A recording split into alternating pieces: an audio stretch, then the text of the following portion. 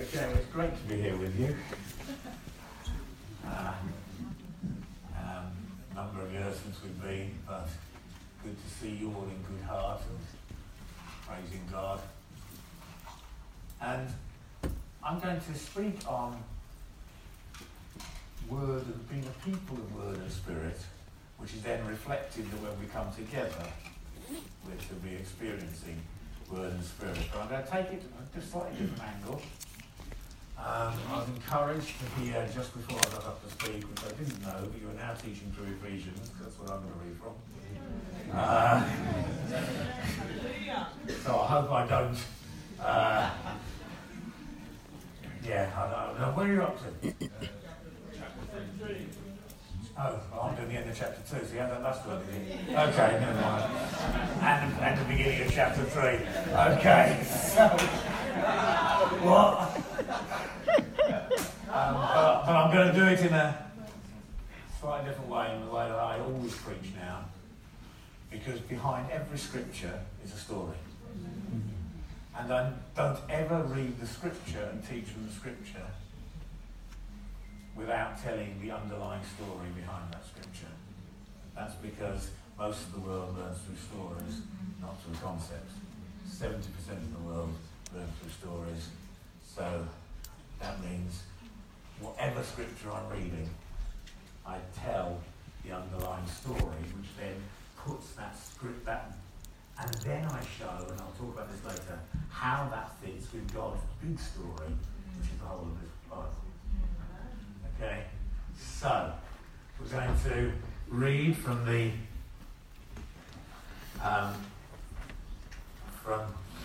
end of Ephesians chapter 2. I'm reading the New Living Translation from verse 19. So now, you Gentiles, that's every nation other than the Jews, so now you, all nations, are no longer strangers and foreigners. You are citizens, along with all of God's holy people. You members of God's family. Together, we're his household, built on the foundation of the apostles and the prophets. And the cornerstone, that's the most important part, is Christ Jesus himself. What a house. We are carefully joined together in him, becoming a holy temple for the Lord. In other words, being the place where God dwells on earth. Through him, you nations are also being made part of this dwelling where God lives by his Spirit.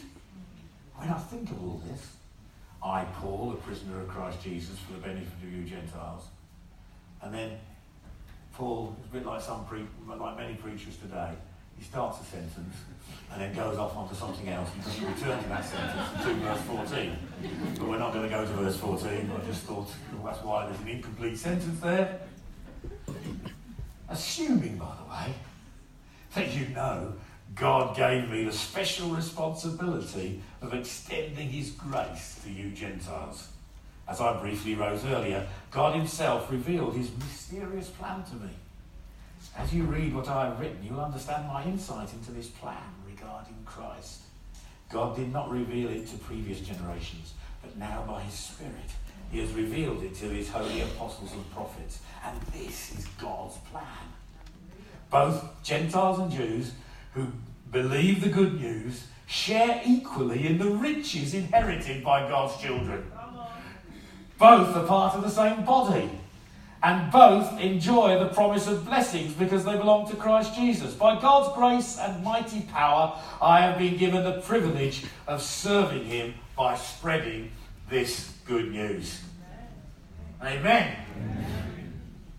Well, what's the story here? Well, Paul's most successful church planting venture was when he went to Ephesus. Because when he went there, and he lived there for around 3 years, he had some problems. He got persecuted. says at one point he fought with wild beasts there. Whether that was literal or figurative, nobody quite knows. But he so taught that the whole of Western Turkey, it's now called the Ege region of Turkey, it was then called the Roman province of Asia, heard the word of God. He just taught in one city, but the whole, and it's a big area, the whole of that province heard the word of God, because people used to come and hear Paul teach, go back to their own places, and so Paul must have communicated in such a brilliantly profound yet simple way that anyone who heard him could go back to their own places and teach the same thing, and churches were established. That's what happened.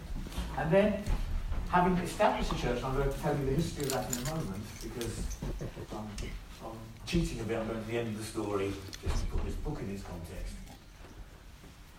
When he then wrote, after he'd been away from there, he then wrote a circular letter to all the churches in that area, which we call the letter to the Ephesians, which is what I've just read from. So, what was this church? What was his strategy? What did he do? Because in the foundation of the church, you then get what the church will experience as it develops. Okay?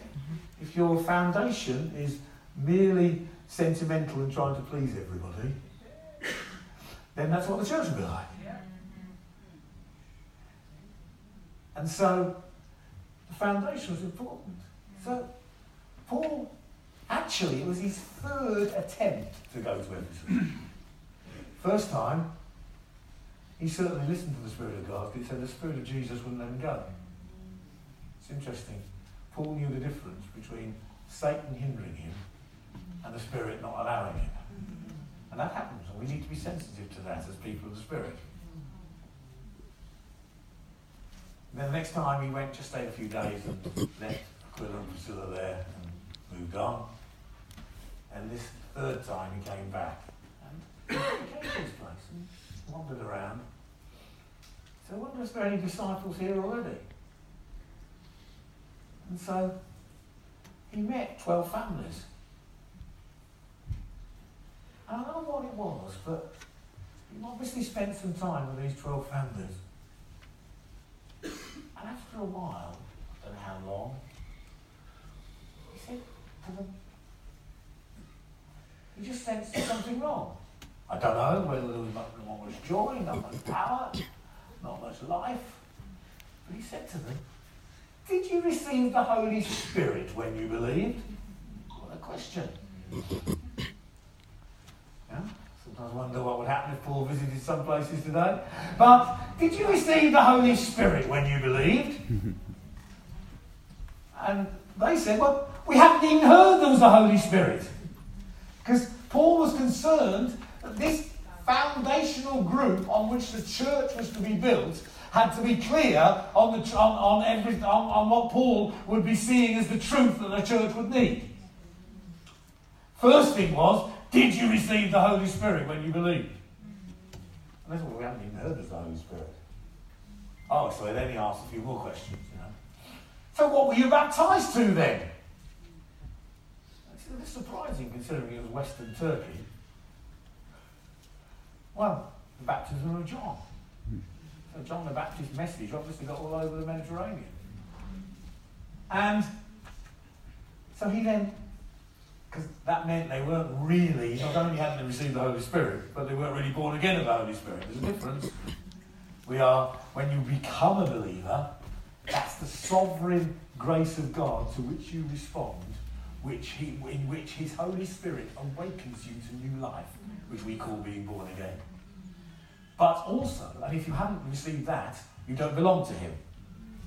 But also, there's a dimension of the Spirit where he comes upon you to enable you to move in power and gifts and experience the love of God poured into your heart.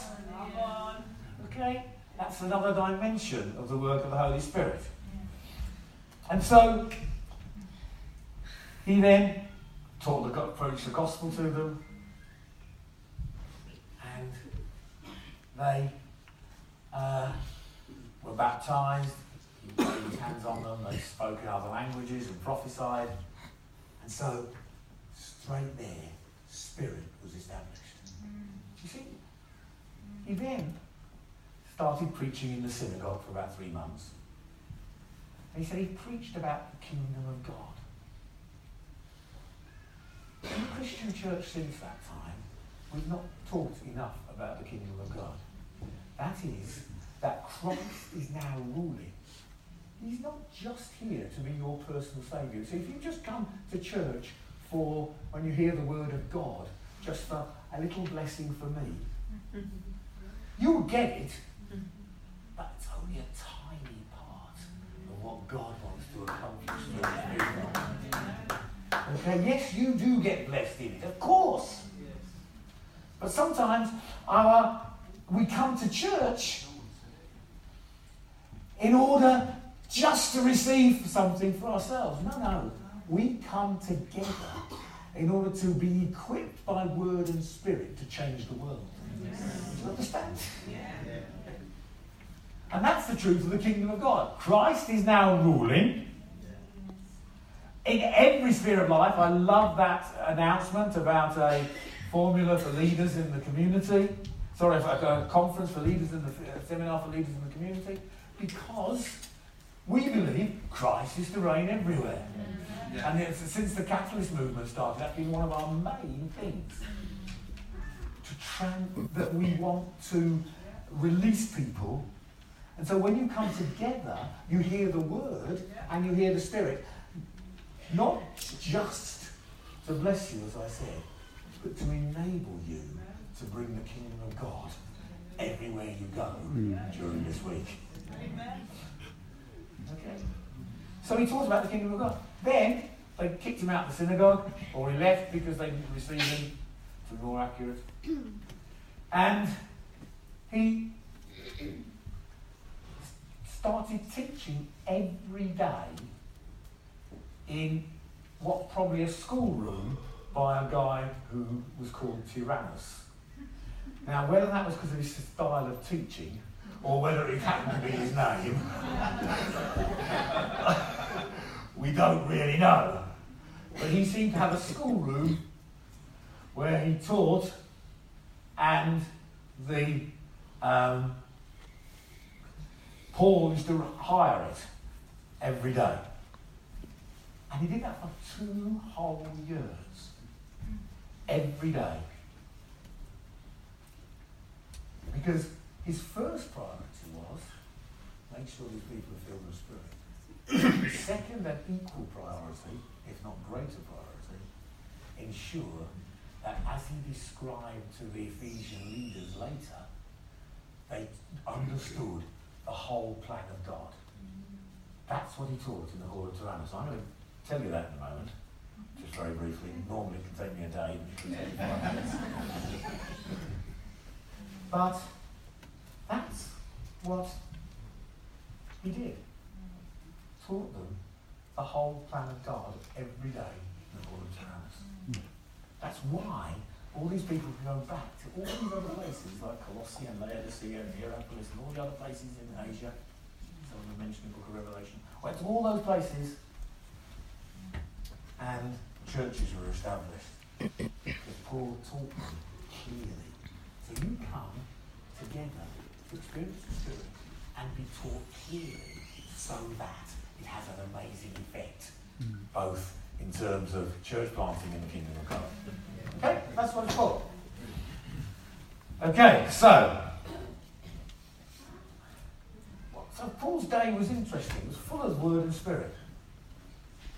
As far as we can work out, his day was this. In the morning, he worked at his ordinary job making tents. Now, that would have been not tents like today. They would have been made of leather. It was hard, hot work. And in Ephesus, particularly in the summer, if it had been there, it's hot. And he would therefore be wearing sweatbands around his head and his arms and everything else. get wet. Sorry for being so graphic. This is all in the Bible. This is the story behind this. Understand? One story is important. And so you throw them aside. And people would come and pick them up. And take them to all their friends and relatives who were sick or who were demonised. Put them on them and they would be healed. It says extraordinary miracles were done through Paul. It was founded in extraordinary miracles. Wait, I love miracles. Just occasionally I get an extraordinary one.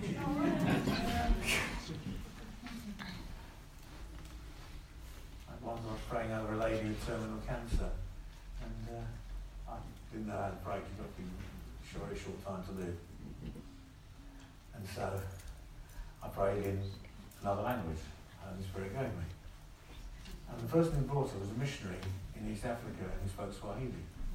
And he said, "Did you know you were rebuking sickness and fluent Swahili?" Didn't help me when I went and preached in East Africa. I still had to have a track Swahili translation. But I got a letter from this lady about 15 years later. Do you remember? Do you understand that? So, it was like that. Ephesus. Then, at lunchtime, I started to work out. Because that's the time when Tyrannus wouldn't have been teaching. Because everyone had their siesta. No, if you know, we often think today, what's a good time to have a service so that people can get there? Paul thought, what's the only time available? Even if it's the hardest possible, I'll do it. So he did it at lunchtime. More people were on the streets in Ephesus at 12 midnight than at 12 noon. But he still did it. And then in the evenings or late afternoons, he would visit the households that were coming to faith. Went from house to house, I mean publicly, and from house to house, teaching word and spirit. Okay? That's what it was. Now that's the story behind these verses that we read. And so, he's saying to all these people, don't you remember what I taught you? I taught you God's plan. He said, surely you have heard, he says at the beginning of chapter 3. Because that's to all the other churches who wouldn't have heard him in person, would have heard from people who got it from him. And Paul says, you are now the recipients of all the blessings that there are in Christ. Because this is God's plan. What was God's plan? God's plan, after sin came into the world, and he knew about it before sin came into the world, because it didn't take him by surprise. But God's plan was this. Right through the Old Testament, he made promises and gave pictures of what he would eventually do to transform the world. That's the Old Testament. Promises and pictures of how God will change the world. I'll give you a few. He promised Adam and Eve that through the woman's seed, not the man's by the way, and this was important, through the woman's seed would come one who overcame the devil. Okay? Through suffering. He promised to Abraham, through your seed, every family. It's the first promise, later it says nations, but the first promise is smaller than that. It's actually the equivalent of clan, which is a bit bigger than an extended family. You've got your clan here today, haven't you? Okay, but so every clan is going to be blessed. Through David's seed, a king will come who will reign forever. Through the picture, I've gone slightly out of order because I'm doing it fast. Through the picture of a lamb sacrificed and the blood put on the door, and an act of great power by dividing the Red Sea, people got set free from slavery. Okay, through blood and of a lamb and through power. That was a picture. Whole book of Leviticus and all these books, all the pictures of offerings and things, are all a picture of God's going to change the world through a perfect offering. Then there were more promises. There were promises that the temple was very important. It's referred to the scriptures, so it's important I bring it in. Temple. When was the first temple? Garden of Eden. Who's that brilliant theologian? Okay, the Garden of Eden, yes. That was the first temple. It's where God met with men and women. And God's plan was for that temple to extend, when he sits out and they multiply and fill the earth, so that the whole earth is the Garden of Eden. The whole earth is the temple of God. That was God's plan. Okay. So the new temple, which every other temple was just a picture of, was also promised, which would fill the earth. Okay? This is the overall plan. Now, when you come to church to hear the word of God, forgive me, you need to hear this. You will hear verses that give you blessing. Behold, I am with you, says the Lord. Yes, we need that. You'll get your theology right, so you can extract lots of different verses and put them together and teach that God is Trinity. That's important. That's what we call systematic theology. That's important. But we must also never forget that the main thing is what Paul says here, that you hear about God's plan to transform the world through Jesus Christ. Okay. So, then there was a promise that the Holy Spirit, who in the Old Testament only went on special people at special times for special tasks, would be on all God's people. Hallelujah. Hallelujah. Okay? Which is what we experience when we come together. Okay. Now, when Christ came, he fulfilled every one of those promises. He was the woman's seed. He wasn't born of a man. Woman's seed. And he crushed Satan at the cross and resurrection. He was the Lamb of God. He takes away the sin of the world. He was the seed of Abraham that was there to bless every nation. He says when Greeks came who weren't allowed into the temple, Jesus said, yeah, when I'm lifted up from the earth, I'll draw all peoples to me. Hallelujah. He was the son of David. He's the new king who's going to rule over the whole world. And even though we don't yet see everything under his authority, we take his authority into the world. This is what we need to hear about. In Christ. He was the new temple. When Jesus came, where was the temple? It wasn't in Jerusalem anymore. That was redundant. Not a stone's going left upon a stone, said Jesus, when the disciples were impressed. Why? Because the temple came onto the streets. And the people Jesus touched on the streets were the people who weren't allowed in the temple. A woman with the issue of blood, the lepers, the blind and the lame weren't allowed in the temple. The temple came onto the streets. Hallelujah. Jesus said, destroy this temple and I'll build it in 3 days. This is the temple now. This is where God meets with man now in Jesus Christ. Amen. Amen.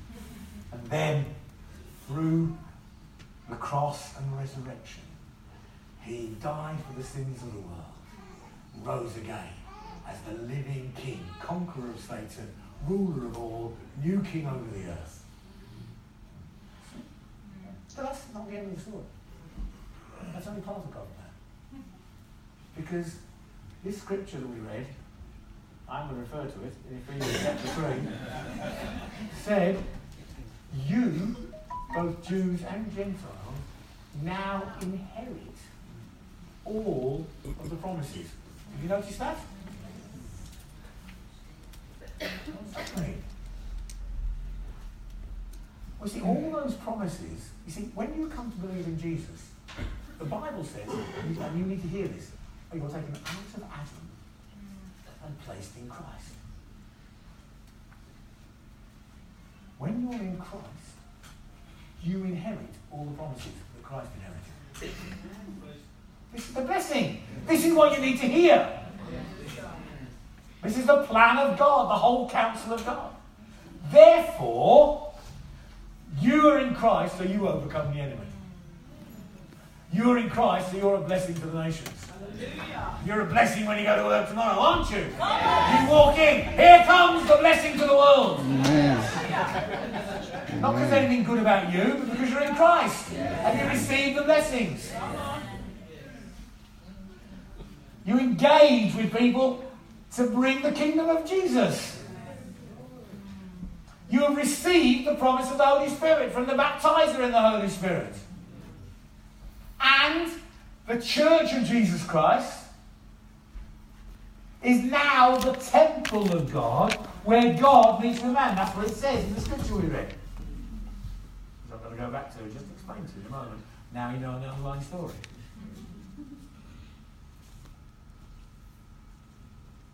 That's why we have to plant churches everywhere. That's why I have to go. Come on, some of you need to go to unreached people groups. People who've never heard the gospel. Because the temple of God needs to be everywhere. When Jesus returns, it will be. But we live in the light of his return. That doesn't mean we all just sit and cower down and say, come quick, Lord, because we can't do anything and have to come and rescue us. It means, because when you come, the whole earth will be filled with your glory as the waters come to the sea. We live in the light of that. And we seek to let the whole earth be full of your glory now.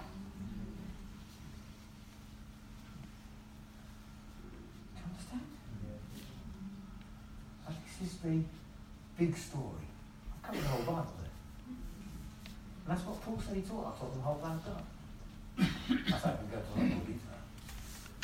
You're involved in the plan of God. The question is not, what is God's plan for my life? And I hope I'll hear that by the Spirit and through the Word when I come together.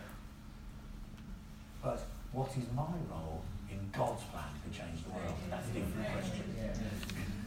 It's not about me. It's about his plan to transform the world. But the greatest privilege for me is that I'm part of that. Amen? Amen.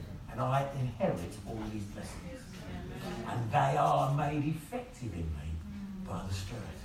So this is what Paul says in the scripture. So he says, took my notes for the first time. Okay? So he said, in this,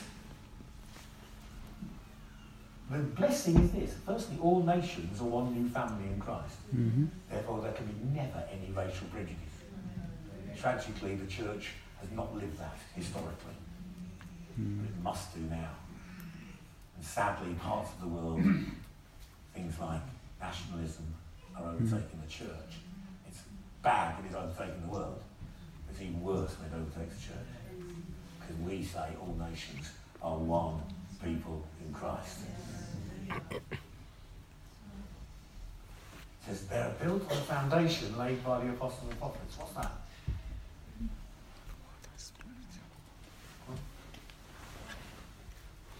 Scripture, yes.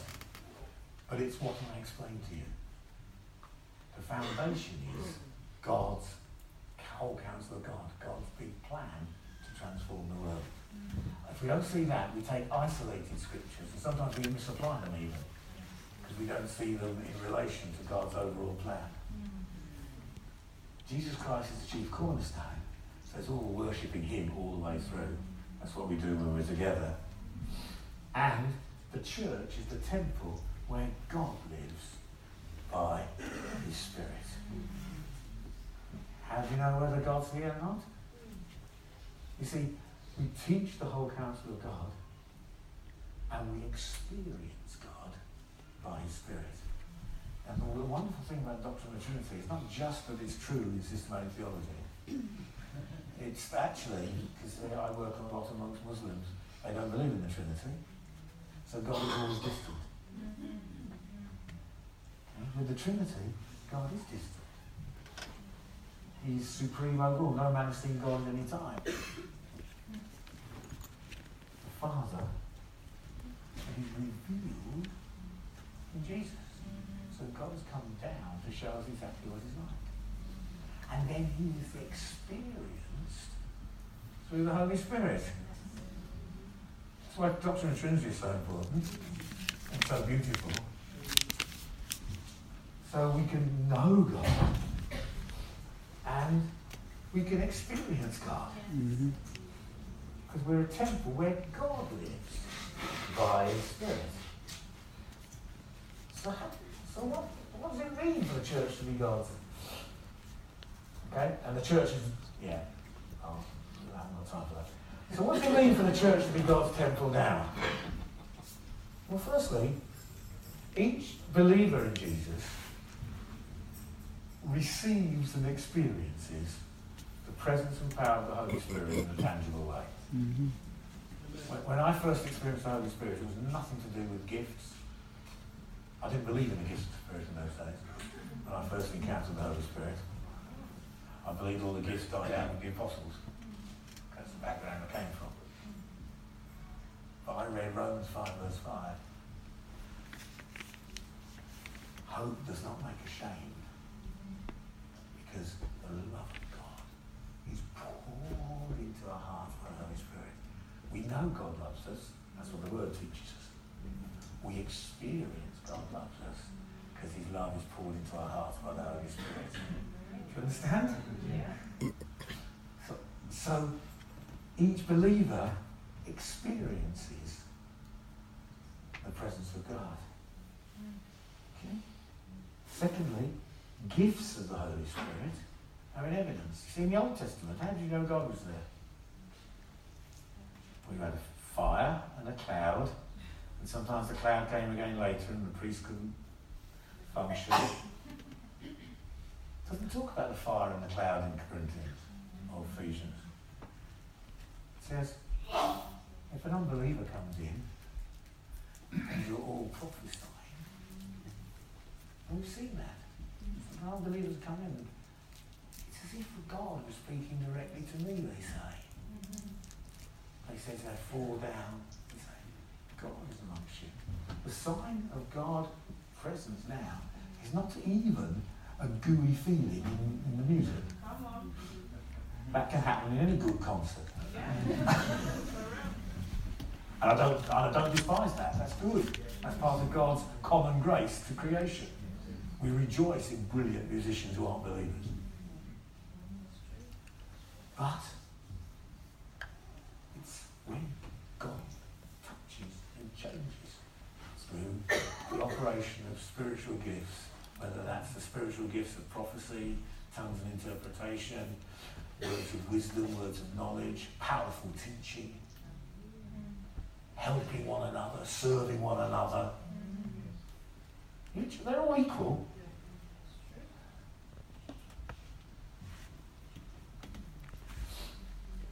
So gifts of the Holy Spirit are in evidence. Unbelievers see the presence of God and are led to follow and worship God.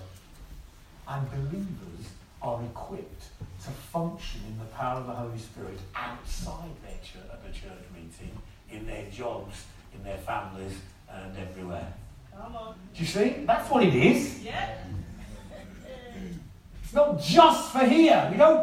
We come to hear the word to equip us to know God's purposes in the earth. We come to experience the Spirit to equip us to be his witnesses and live for him and have transformed lives in the world. Amen. It's not just to have a show. Not just go and hear the best musicians in the world, Christian musicians in the world, in a wonderful worship service. It's to experience God to enable you to be equipped during the week. That's why you come. Okay, so you have the Word of God and the Spirit of God. The friends from the country that I'm just getting involved with, I mentioned before I started preaching, they said, what they like about us in New Frontiers, they said, they're very bright guys. They said, our first meeting we realised two things that contrasted our talking together. One was Word and Spirit. in a natural way, they said. Like you just prophesy over people and you're sitting next to them and talking to them. Couldn't believe that. That was still prophecy, that's formal. Word and spirit. And secondly, your family and your mission, and those two often don't go together. It's often churches that are a bit like a family are not terribly good at mission and the other way around. That's what I noticed. And that's what they said I want to try and get hold of. And so Paul in the letter to Corinthians, I'll just close with this. I'll go on this. You all right?